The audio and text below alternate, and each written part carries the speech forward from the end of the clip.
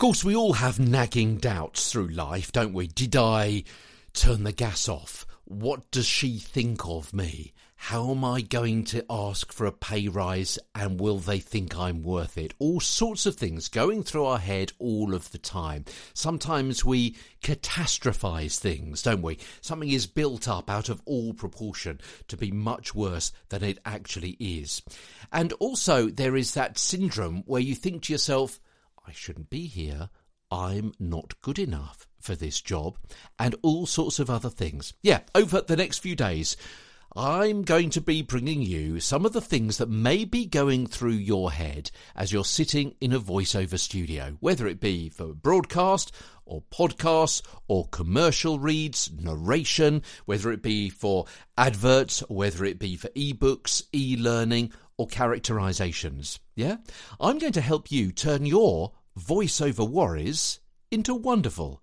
And we start right here, right now, with part one of that list. Because you may be about to say, oh, sorry, I slipped up on that. I've really got to concentrate. I'm sorry, that was really stupid of me.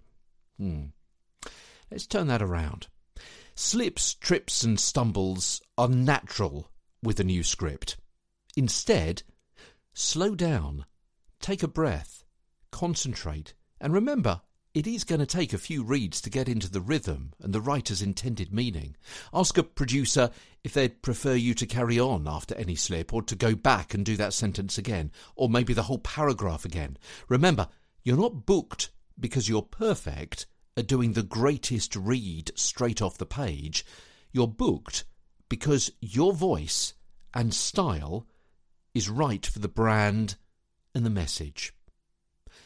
Tomorrow, turning voiceover worries into wonderful part 2. What about if you say or think, this script is really bad, it's so poorly written, makes no sense, it's pretty much ungrammatical and unreadable. How do you turn that around? I'll tell you tomorrow, as Get a Better Broadcast podcast and Voiceover Voice continues.